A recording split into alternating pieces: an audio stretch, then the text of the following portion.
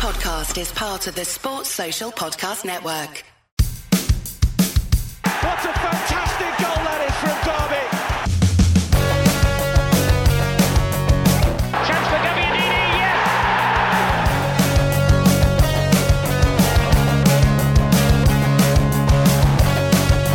Here's comments. Derby are in front.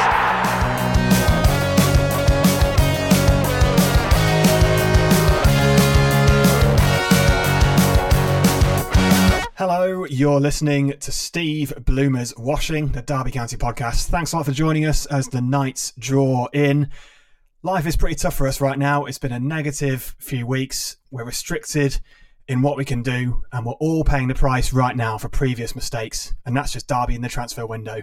A fourth league defeat in our first 5 games has continued Derby's terrible start to the season, punctuated only by that smash and grab win at Norwich. And in a week where a tabloid report claimed Philip Cocu's job would be under threat if we lost to Watford, patched up, undercooked, out of form Derby side having to suck it up through this grim October. Joining me after trudging back to the virtual car park minutes after that narrow Watford defeat is first team regular Richard Kutcher. What are you drinking tonight, mate? I'm actually on the cups of tea and the water. I think I've got a heavy couple of days ahead of me, so I'm detoxing on a Friday night. I was going to say you're a changed man, but you're just preparing yourself for an onslaught over the weekend. Yeah, digging in. Excellent. We've got a new face on the pod, making his first team debut is Robbie Jones. How are you, Robbie? Yeah, very well, thank you. Very well. How are you? All right. Yeah. It's good to have you on the pod. We'll get to your credentials in a second, but don't forget, Steve Bloomer's Washing is partnered for the season with Derby Brewing Company, Derby's original craft brewer. And as we kick off podcast 95, I've got a very important question for both of you. Kutch, what tier are you in at the moment where you're recording from right now? It's a very, very personal question, Chris. I'm, as I think most people know, I'm kind of moving about a little bit between kind of family residences and the Ram Shack in Beckenham. But I'm currently in medium tier, so in line with national regulations in Stroud, Gloucestershire. But I am moving into high tier next week, moving to Kingston upon Thames. So yeah, I'm chasing the coronavirus around the country currently, I think. Robbie, give us a bit of background about yourself then. Whereabouts are you based, and most importantly, what current level of coronavirus government tier are you enduring? Well, Derby born and bred, which is both a good and a bad thing. Bad currently in a sense that Nottingham is literally breathing down our necks in terms of the COVID situation. So I think we're very close to going into the middle tier, whatever the middle tier is. But from a good sense, living in Derby, it means that I've practically been injected with being a Rams fan since the age 0. So it's been up and down, as I'm sure it has been for a lot of Derby fans. Started going to the matches around about 6 or 7 years old. My very first memory was watching One Chop score a brace against Liverpool, where we won 3-2 at Pride Park. Such a brilliant game, and I don't think football has ever lived up to it. I think it's been slightly downhill ever since. So, a good inception into supporting Derby County from a life perspective, and a season ticket holder for 15 years since. So, a lot of up and downs, like I said. You're not the first person of that approximate age to say that it started well when you were a kid and it's got steadily worse ever since. And it's probably the same for me and Kutch as well. I'm a tier 2. I'm a tier 2 guy, in case you're wondering, down here in southeast London. It hasn't really affected me that much. I was going to go for a Sunday roast at the pub with some mates on Sunday, but that now technically means that under the rules we can't do that indoors. So instead, we're still going for the roast, but we've booked like an outdoor table in the beer garden where it's going to be about 12 degrees. So such is my commitment to Sunday roasts that we're just going to stick it out in winter coats outside. Gosh, I'm really concerned about your Yorkshire puddings. They're going to go cold so quickly. Yeah, that is a worry, frankly. But I mean, it's a risk I'm willing to take. I just don't care. You got to take crumbs of comfort wherever you can, I feel right now.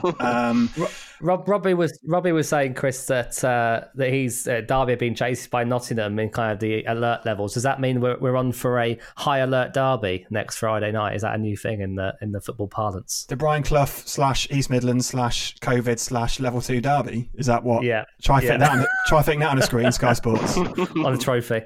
Yeah. If it starts engraving now, we might get it done by the time the match rolls around. Well, yeah, it's been a difficult start, to say the least. We are just recording this minutes after the 1-0 home defeat to Watford. I had a really great intro lined up for if we had kept back-to-back clean sheets against relegated Premier League teams, but a moment of magic from prodigious youth João Pedro, where he bent one in the top bins in the last 20 minutes, was a difference between the teams. Not a great game, really. Both teams setting up in a relatively defensive way, with back three / back fives. But we all watched it. We all sat through it. Robbie, I'll start with you. A fair result, do you think? Is it fair to say that we didn't really deserve to lose, but we didn't quite do enough to win either? Yeah, I was a little bit gutted. I thought we deserved a draw, at least. Sky Sports, typical as usual, sort of favouring the opposition, saying that Watford deserved it. I'm not too sure about that. I thought we played well. We played a lot better under that formation compared to the other games throughout the season. So there was real progress. There was signs that, yeah, this 5 at the back or 3 at the back, however you want to call it, could really work for Derby. But we lack the cutting edge that we've been wanting for, I think, a long time now. Kutch, I'm clutching massively at straws, but was this the least worst of the 4 defeats we've endured this season, would you say? Yeah, definitely the least worst. I mean, obviously the Luton game we had better prospects going forward, and we did create chances in that match, and we did score a goal in that match. But we were such a the same old defensive mistakes ruined that. Yeah, I thought this match was almost identical really to the Norwich game, other than Norwich created a lot more and were a lot more threatening. Watford didn't really threaten that much either. As you both said, it was much of a muchness between the two teams. I've got statistics in front of me.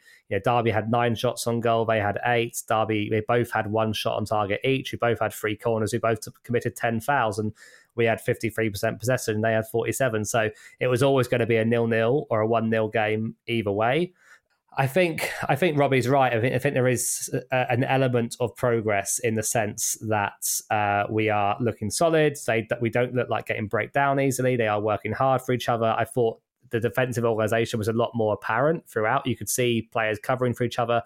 I thought Max Bird's return to the team was nothing special, but he looked quite at home. He was getting forward a little bit more. I felt like Max Bird a few weeks ago had become a caricature of himself, and that wasn't going very well. And actually what's happened now is that he seems to be getting on the ball a bit more and going forward with the ball a little bit more. I don't want to get too carried away there.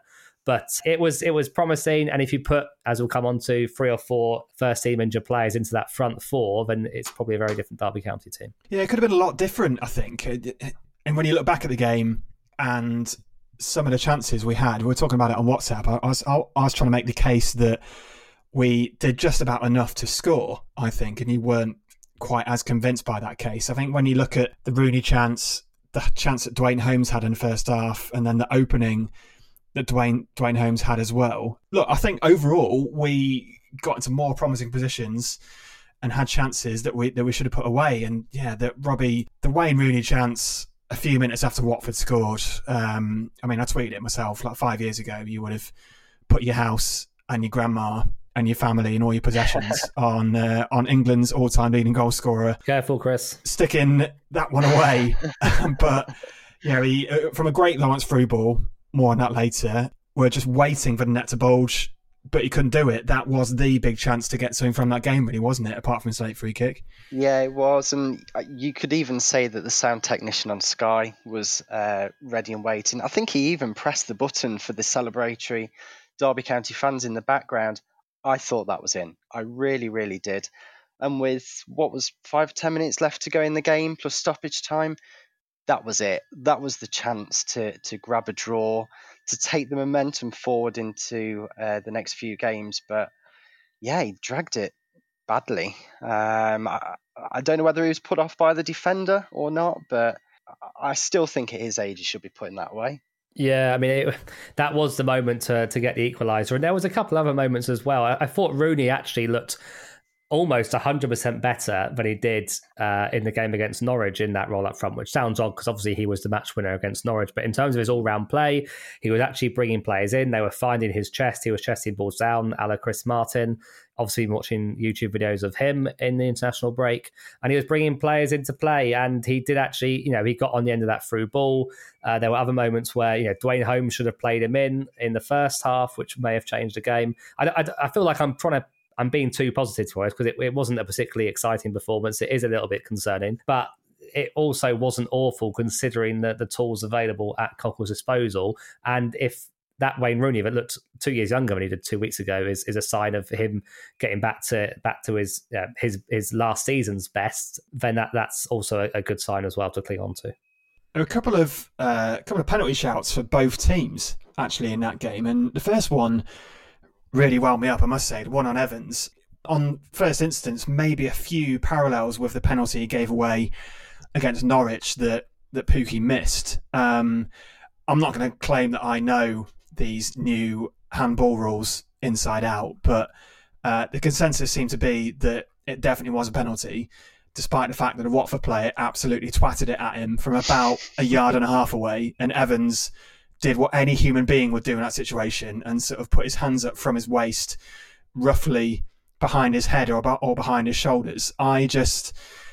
Maybe it's just another example of what technically is a penalty, but in terms of what humans do with their bodies, just doesn't really make sense. What do you make of it? And then there was the follow-up as well, of course, Robbie, of Derby having a penalty shout, which I'm not really sure that was one either, to be honest. I don't think either of them were, but Sky, in their infinite wisdom, seemed convinced that Derby's Evans's definitely was a penalty and Watford's definitely wasn't, despite them looking eerily similar from where I was sitting. Yeah, and neither were penalties, and I think the referee was in a position where if he wasn't going to give the first one, then he's definitely not going to give the second.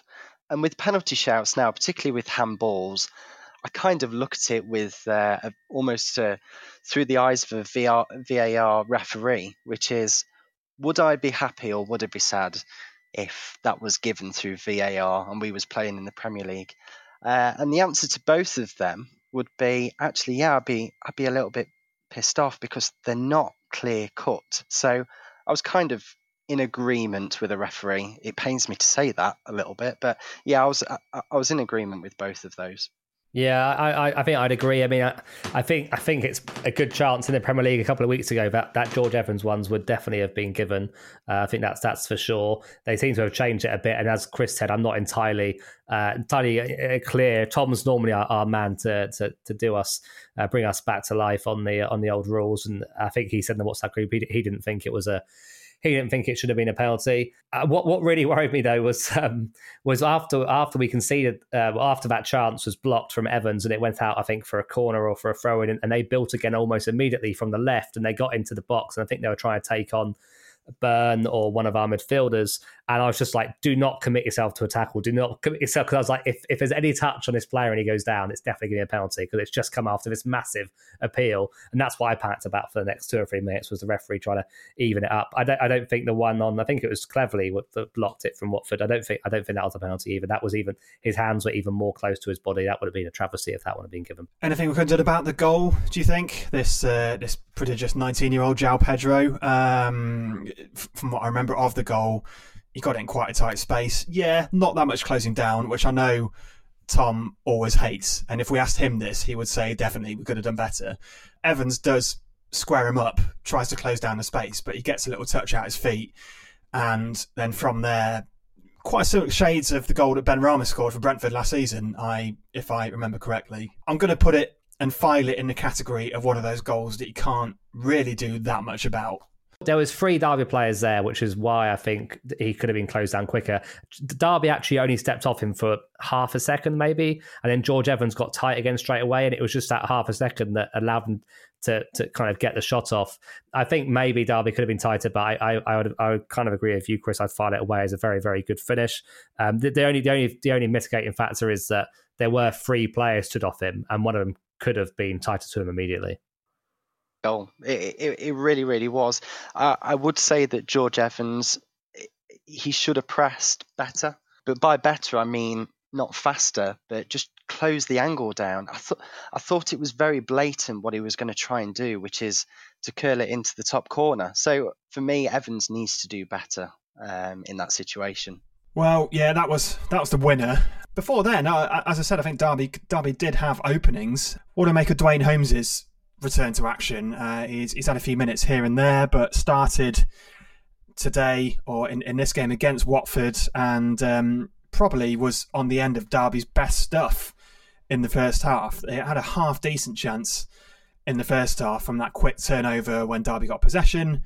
Rooney has played in, fizzed a nice little pullback across the box. Holmes has space, but it is one of them where he's got really no real time to think and pick his spot. He's just got time to take a touch, and it needs like supreme technique to bend it in the top corner with players in front of him, the goalkeeper watching it all the way, and having taken the ball down quickly from a good 22, 25 yards. A pretty difficult chance. But the one that was frustrating was a few minutes later when, as I've said, we did see the best and worst of Dwayne Holmes. I felt like, how many times have we seen him get to that position where he gets the ball in tight to feet, like flicks it around a defender or plays it through a defender, just nips around him the other side in like, in a blink of an eye, brings the ball up the pitch 15 yards and then makes a bad decision, like loses the ball or doesn't play the killer pass or doesn't play in the right person. It was just, maybe it's just rustiness from Holmes because he hasn't had that much game time recently, or maybe it is just that is not something that he really excels at, just playing that final killer ball where it matters in the final third. I wish he would. I wish he would try and find that final ball, because I think we'd have a real quality player on our hands. He's such a good ball carrier. I think he's probably one of the best at the club, and it really suits him sort of being in that half number 10, half midfield position where he can exploit the space between the defence and the midfield. What I would say about Dwayne Holmes is he's probably played about 4 or 5 different positions for Derby, and probably the same amount under Philip Cocker. I think he's even played wing back before, or full back, when we had some real injury problems. I can't quite remember. He's got that quality. I don't think he's being given the right break, whether it's an injury or whether it's actually being played in the right role. In this formation, I think this really suits him. If he can nail down that place, have a run of games, I think we'll see a Dwayne Holmes that can assist from midfield. But I'm looking at the wingers that are going to come back into this team and thinking, you're probably a bench player if you don't start to build a little bit of momentum in your season. Well, yeah, speaking of formations and the setup and whatnot, it has been a back five for the past couple of games now. We just had to quite clearly very much go back to basics after Blackburn, which is what we did for Norwich, and it worked, so we stuck with it. That's fair enough. What should both make of the shape? In this game, it was Evans in the middle and Clark and Davis as the 3. And then it seemed like a 5-4-1 when we were defending, and a 3-4-3 almost when we had the ball going forward. I mean, it's not a pretty formation. It's maybe not necessarily the formation that gets the best out of what we have at the moment, but it's probably, I guess, the formation that makes the best use of what we do have, even if it's not completely effectual. I mean, Kutch, do you think it is like a long-term solution for the season? Do you see us setting up like this like long-term for the rest of the season? Because a back three is quite trendy in the Championship this season, isn't it? Sky was saying I think 10 teams are playing it at the moment, or played it 2 weeks ago. You know what? After the Norwich game, I said that it was obviously a very much a short, or particularly this kind of 5-4-1 formation was a very much a short-term solution while we put some desire and determination and organisation and steel back into the team while we wait for the kind of the flair players and creative players to come back.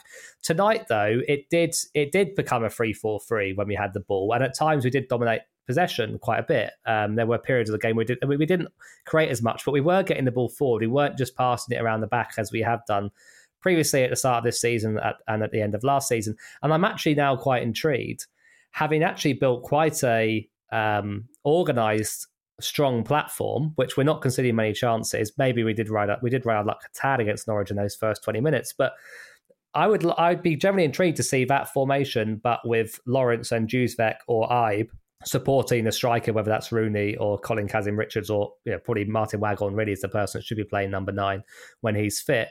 I think that'll be really interesting. Then you've got people like Bird, Shinnie, Knight and Bielik to compete for those kind of 2 midfield positions. So I think it could actually be a solution, because you've suddenly given yourself a platform, but we had enough of the ball tonight and we did almost create enough chances to suggest that with better players in those front forward positions, we would create a lot of chances.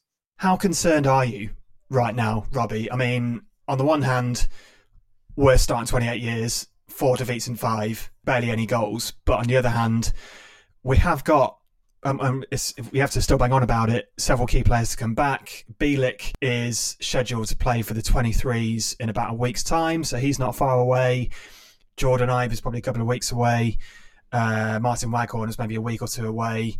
And Colin Kazim-Richards, more on him later, is going to provide an option or a better shape to Koku's system. Of those players that I've just mentioned who have yet to feature this season, who do you think will make the biggest impression when they do come back? Because let's be honest, in a month's time, we could be fielding a very, very different team. Martin Waghorn, the only other person that can play up front. I don't think he's the type of striker that Koku particularly wants in his preferred 4-3-3 formation. We know the type of striker he wants. It was Chris Martin. So I think still having someone who's got an eye for goal, who could probably put that chance away that Rooney had tonight, would be good. And I think with Waghorn as well, he worked really hard for the team last season. He scored. He got into double figures, didn't he? He's one that we really, really need to get back as soon as possible. But I don't think it's enough. I really don't. I'm starting to worry quite a lot that we're putting so much emphasis on the players that are going to come back. That's heaping pressure on them. We're playing a formation that isn't Koku's preferred formation. He's having to adapt to a league where I think he's still struggling. We're struggling with the physicality, and it's all well and good saying that we're going to have all these wingers back, we're going to have some attacking threat. If that is still the case in 10 or 12 games' time where we've only got 3 or 4 points, that's a big hole for those players to try and dig us out of. And we know what happens when you go on a losing streak. The luck goes against you. And I'd just hate to see Jack Marriott at his new club overtake us. That's a real worry for me at the minute. Sorry to be so pessimistic. You'll fit right in here, Robbie, with that sort of attitude.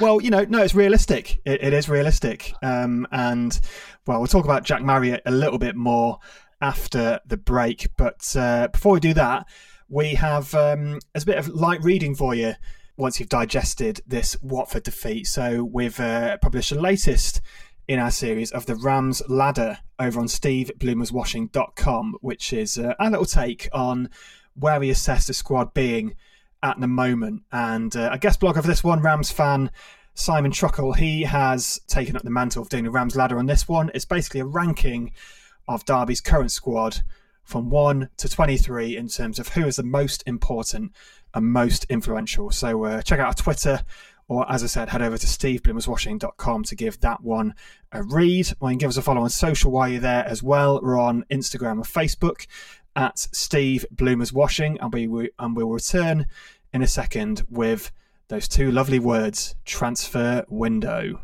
Hi, I'm Dean Sturridge. Hi, I'm Paul Pesky-Solido. Hi, I'm Curtis Davis, and you're listening to Steve Bloomer's Washing.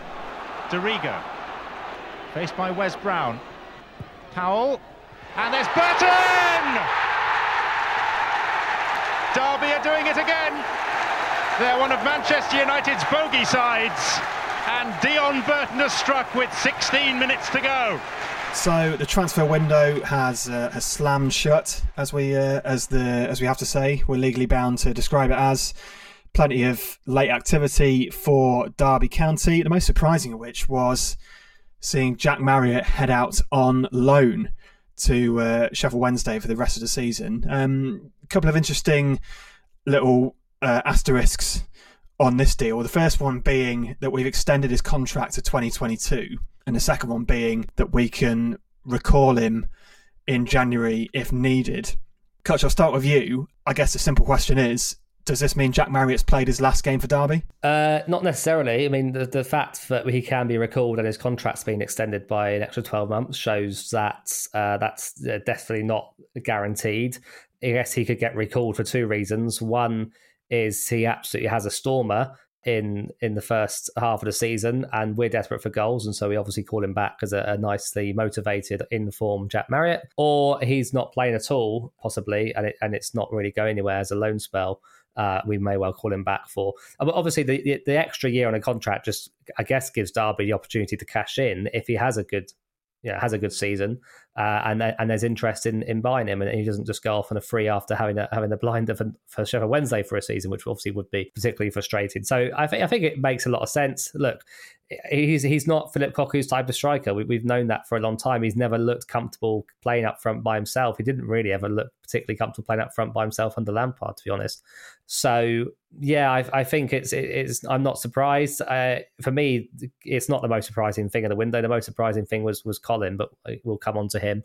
It's sad to see it turn out this way, but I feel like it's been coming for quite some time. Kutch has summed it up quite well there. It is sad. It's a sad situation, as Elton John once said. I watched Rocketman recently. That's what I said in my head. It's a good film. It is a good film. I enjoyed it. But do you think it is good business really for Derby? Because we are looking at a player who basically had a really good spell literally 2 years ago now, but can only really play in a certain system, isn't really that versatile. Obviously had a huge say in the playoffs against Leeds, and has been battling back for injury since then. But he hasn't really shown a huge amount at the start of the season to justify staying. That might sound harsh. I know he scored against Luton. How do you feel about it being sent out? Yeah, I think you captured it perfectly with Elton John lyrics. It is a really sad situation because Marriott is a fan's favourite. People want him to succeed because he just looks like the character of a striker that you want in your side. So I was very sad to see him leave, but actually I think that's a really good move for Jack. Obviously, I don't know the ins and outs of the club, but if you know that Derby are after a striker in the window and you're just playing by default because there's no one else available to play the number 9 role, then it must be quite disheartening to be in that situation. So I'm quite pleased that he has gone to Sheffield Wednesday. I really hope that he goes on a really good scoring spree. He kind of finds his feet there and does well. We don't want to verge into Max Lowe Sheffield United territory here, Kutch, but there were what some people interpreted as some interesting comments from Marriott in his first interview with Wednesday, where he said he was relieved to be there. And when he was asked about his playing style, he said he likes to run in behind. I think we probably are reading too much into it, but do you take any of that as being a little bit of a subtle dig at us not playing to his strengths and maybe Cocu's style of Cocu's football philosophy and training, or is it just like the generic sound bites that you expect a player to say when they sign for someone new. Yeah, it's pretty generic sound bites, I think, to be honest. I mean, it's hard to... I'm always amazed that people find anything of interest to come out of those kind of join the... They come off the back of a template, which is, almost familiar in most Football Manager games, those kind of comments, to be honest. So I'm don't really read too much into it. I'm sure he is relieved. I think that's probably a fair comment, as Robbie kind of outlined. I'm sure he is relieved to be at a club that wants him and have a manager that wants him, and I presumably wants to play him as part of a system. He was a square peg in a round hole. In terms of running him behind, that's just a fact. He does want to do that, and Derby don't really offer that for their strikers at the moment. So, yeah, not really worried about it. Yeah, good luck to him. I do hope it goes well for him. Sheffield Wednesday shouldn't be a competitor. If they are, then we'll be in trouble this season. So hopefully he scores some goals for them, and we can maybe reassess the situation in January or the summer. Well, if it gets to a point where Jack Marriott scores the goals that take Sheffield Wednesday, who started the season at -12, above us, then that is undoubtedly literally a low point in that season. I really hope we don't have to end up watching that happen. One deal that didn't quite come off was Derby's reported interest in Harry Wilson, who doesn't need any introduction to Derby fans. 18 goals under Lampard from midfield, then went back to Liverpool, then went back to Bournemouth. Didn't really put up any trees there, but then was being touted out by Liverpool for a loan. Derby were apparently interested. Phil Cocu said he's a fantastic player, but it was unlikely we're going to get him. And he's ended up at Cardiff. They are the ones who have, according to The Athletic and the local paper in Wales, have stumped up a £1.2 million loan fee to Liverpool, and they're reportedly paying some or all of Wilson's 60 grand a week wages. So, look, these are the numbers. This is what we're looking at. It's a £1.2 million loan fee. He's on 60 grand a week. So, over the course of the season, that's another 1.8 million in wages. So, what Derby would have been doing is paying £3 million minimum for a player who isn't ours, wouldn't have any resale value, and we'd have to give back again in May unless we're willing to stump up 15 million, which is what Liverpool apparently wanted for a minimum. I mean, I love Wilson as much as next man, when he was under Lampard, but with those numbers, Kutch, and given that we've already spent significantly on Josviak's transfer fee and Ibe's wages, who are players in a similar position, and I imagine Ibe was probably on a decent wage, even if he hasn't played for a while for Premier League Bournemouth. It's not really hard to see why Derby stepped away from that deal for Harry Wilson, is it? Yeah, we would have all loved it if it had come off. I was pretty excited about it. I got a bit carried away, I think, a day ago, and made myself look silly by thinking it was going to happen. It does make sound sense not to do it if those numbers are correct, and there's no reason to believe they're not correct. We've got options in those kind of front three positions and wing positions. I mean, arguably, right side midfield actually still is a problem because Ibe and Juzvek and Lawrence all want to play from the left. So you do probably have an issue on the right-hand side. Waghorn, if that means Waghorn's going to be playing centrally particularly. So it probably is the wise thing not to spend £3 million on a player that isn't ours and isn't going to be ours. I think there probably would have been some kind of guaranteed fee if we got promoted, but you'd probably take that if he helped you get promoted. So yeah, good luck to him at Cardiff. I think he'll be a fantastic addition to their team, and he'll guarantee you at least 10 goals a season, I'd imagine. So good luck to him. But yeah, real shame that we're not going to see him a Derby shirt. But yeah, just to add, sorry, Chris, lastly on that, the Derby didn't want to pay more than £1 million by the sounds of it for Serdar Dusan, the Turkish striker from Darmstadt. So why would you spend £3 million on a player that isn't going to be yours? Robbie, it would have been nice. None of us can really deny that. There's the sentimentalists in all of us can recognise how much fun it would have been to see Harry Wilson banging in goals from all over the shop. But I've spoken to Bournemouth fans who weren't that really enamoured with how he performed down there, and Kutch has touched on it there, how many other players we have in a similar mould. Did we actually need Harry Wilson in the first place? No, not at all. I think we had plenty of options with Jordan Ibe and with Josviak to come back in. Yes, I know players like that, they prefer to come play on the left wing and cut inside, but I think that eventual front three behind the striker will be interchangeable. which means that there wouldn't be space for Wilson in the starting 11. And he'll probably make the subs bench, but you're not going to spend that amount of money to sit someone like that on the bench. So I was a pragmatist throughout it. I thought he wasn't going to come just because of the numbers of the squad, let alone the numbers to make the deal happen. Yeah, it was a great player. I think he was hampered at Bournemouth last year because he was just in a relegation and a negative vibe of a side that was ultimately really, really struggling and came down to the Championship. So what he had under Lampard was freedom to do what he wanted to do. If he came to Derby now under Koku, who runs a more methodical way of playing football, I still think he would have struggled. Yeah, well, that was one deal that didn't happen, but... And how about this for a curveball? One deal that did happen. I don't know where to start with this. Come on, say the word. Let's unleash CKR. Derby have signed 34-year-old free agent Colin Kazim Richards. I mean, I can't really touch on the fact that we let a 31-year-old or 32-year-old Chris Martin go with a good Championship goal record and apparently replaced him with 34-year-old Colin Kazim Richards, who has managed double figures in goals for a club once in his entire career. But here we are. I guess more than anything, it is just an indication of where we are at the moment. We weren't prepared to go over the odds to offer Martin a ridiculous deal to stay. We had to look at what was out there instead.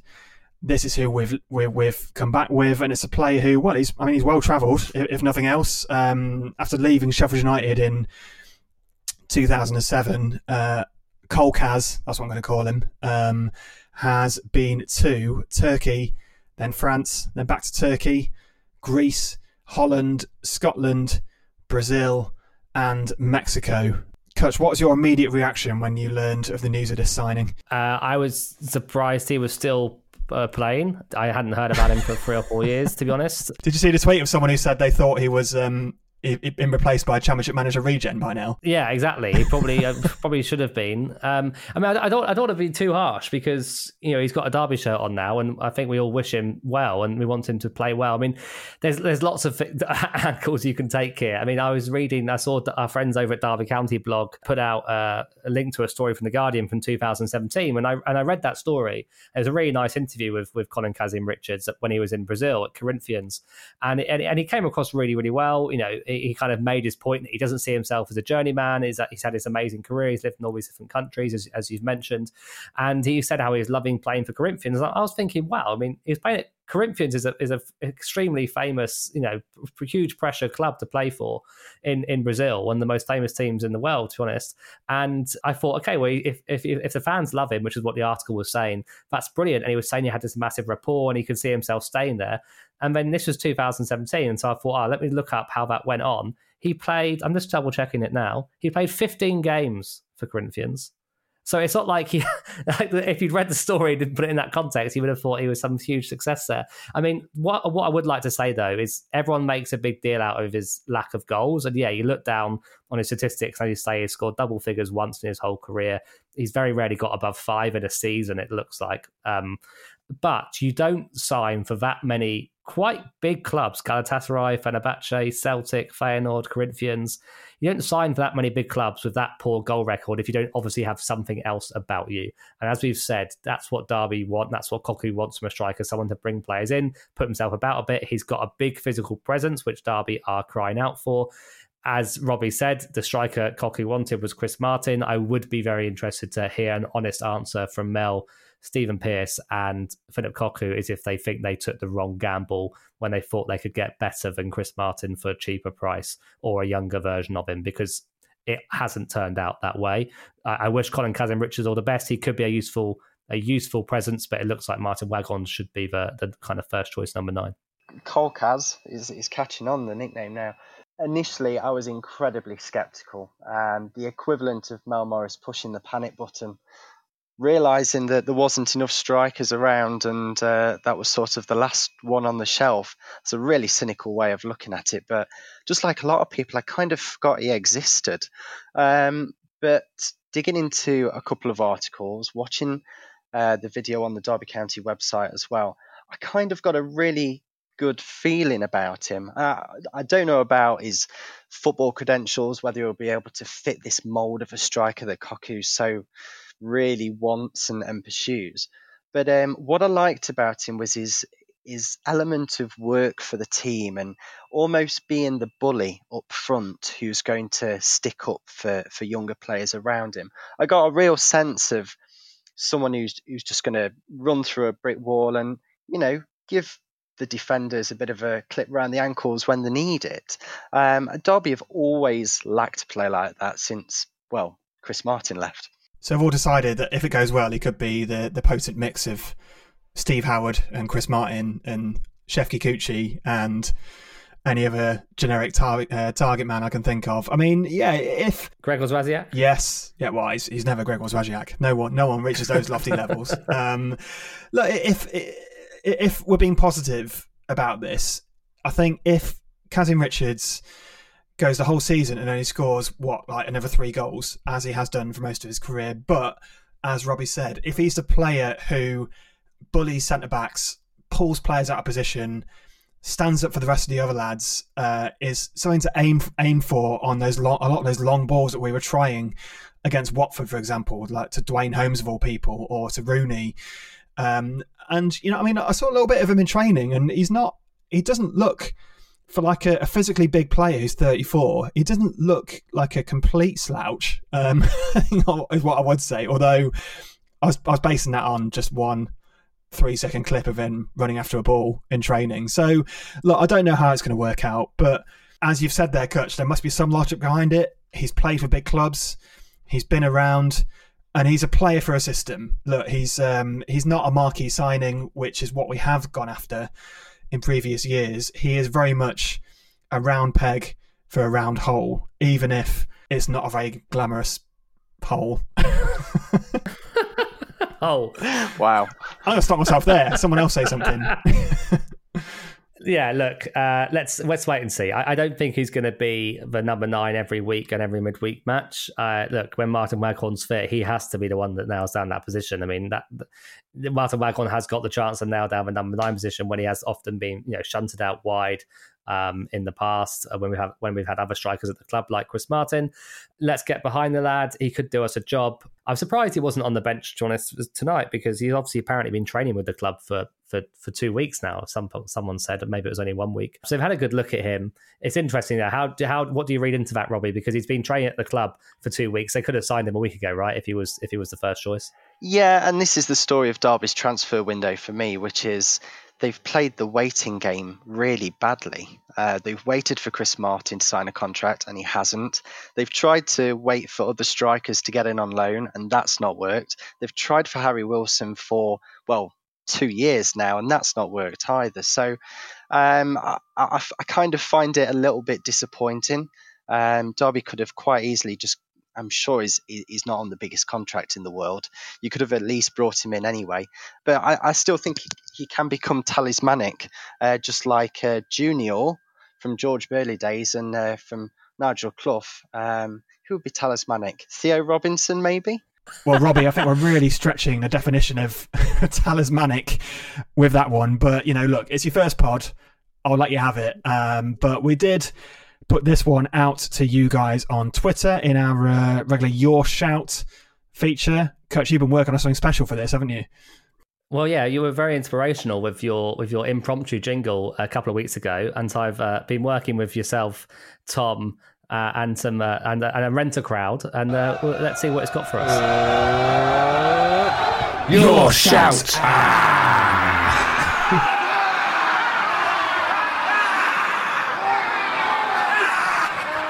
I love it. I absolutely love it. It's just, it's like I'm there. I mean, who needs to let fans back in when you can listen to podcasting gold like that? That's sensational. Yeah. Well, yeah, so we put it out to you. 5 words to sum up Derby's transfer window. James Allen said, no one to score goals. Paddy O'Mahony, he tweeted us to say, puts faith in the system. Ben Wright said, positive, address failings in January. Rich Calder, he said, how long till January, please? A different take on that one. Nav Sidhu, regular listener, he said, we're skint. calm down, everyone. That's a fair point. Steve Onamadram on Twitter, not quite as positive. We're heading to League One, apparently. What else we got here? Ben Lavender said Waghorn can do the job. Tim on Twitter, he said England's leading goal scorer, step up. Fair point. Jimmers, he tweeted us to say a long few months ahead. Mark Coote said not bothered, we got Ibe. Rudders on Twitter said great window, Koku masterclass incoming. Quite the divergence of opinion on a lot of syllables in that one as well. Good work on the number of syllables. Dominic Harrison said defence great, who needs strikers? Artire on Twitter said in Big Phil we trust. Callum tweeted us to say promising start but fell off. And Sai on Twitter, last one, said no money, hands are tied. So, sorry we couldn't read them all out, but we got a bit of a deluge of replies on that one. We'll try and read some more out for the next Your Shout. Any excuse to use that jingle again. But we're going to wrap it up for this episode. Before we do, I've got a question for both of you chaps, Kutch and Robbie. I'm in a car. Just imagine I'm in a car by myself or with a member of my household / bubble. I am driving from Pride Park Stadium to somewhere else.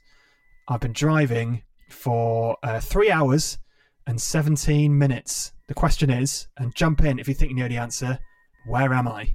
Catch. Go on. St James's Park. St James's Park is the wrong answer. Robbie, care to take a stab in the dark? Somewhere in Wales.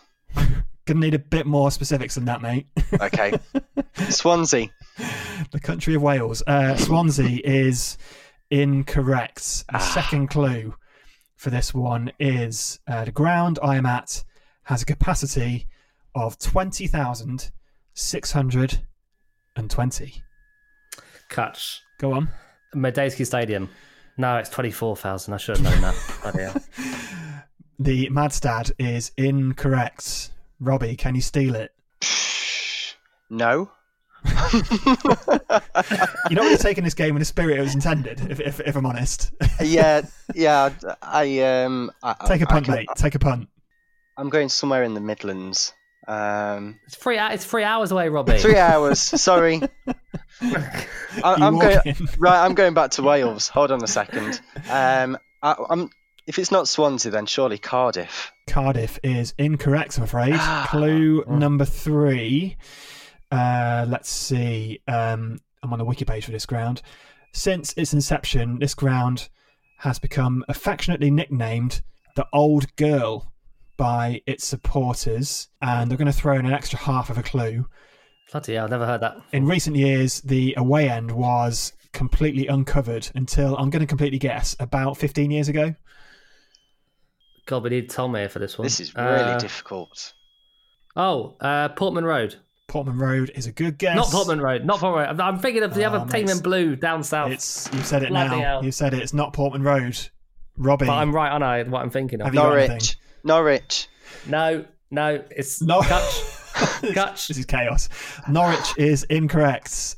I'm going to give you another clue. You got to jump in after the clue. The clue is this club has a famous fan who is known for Kutch.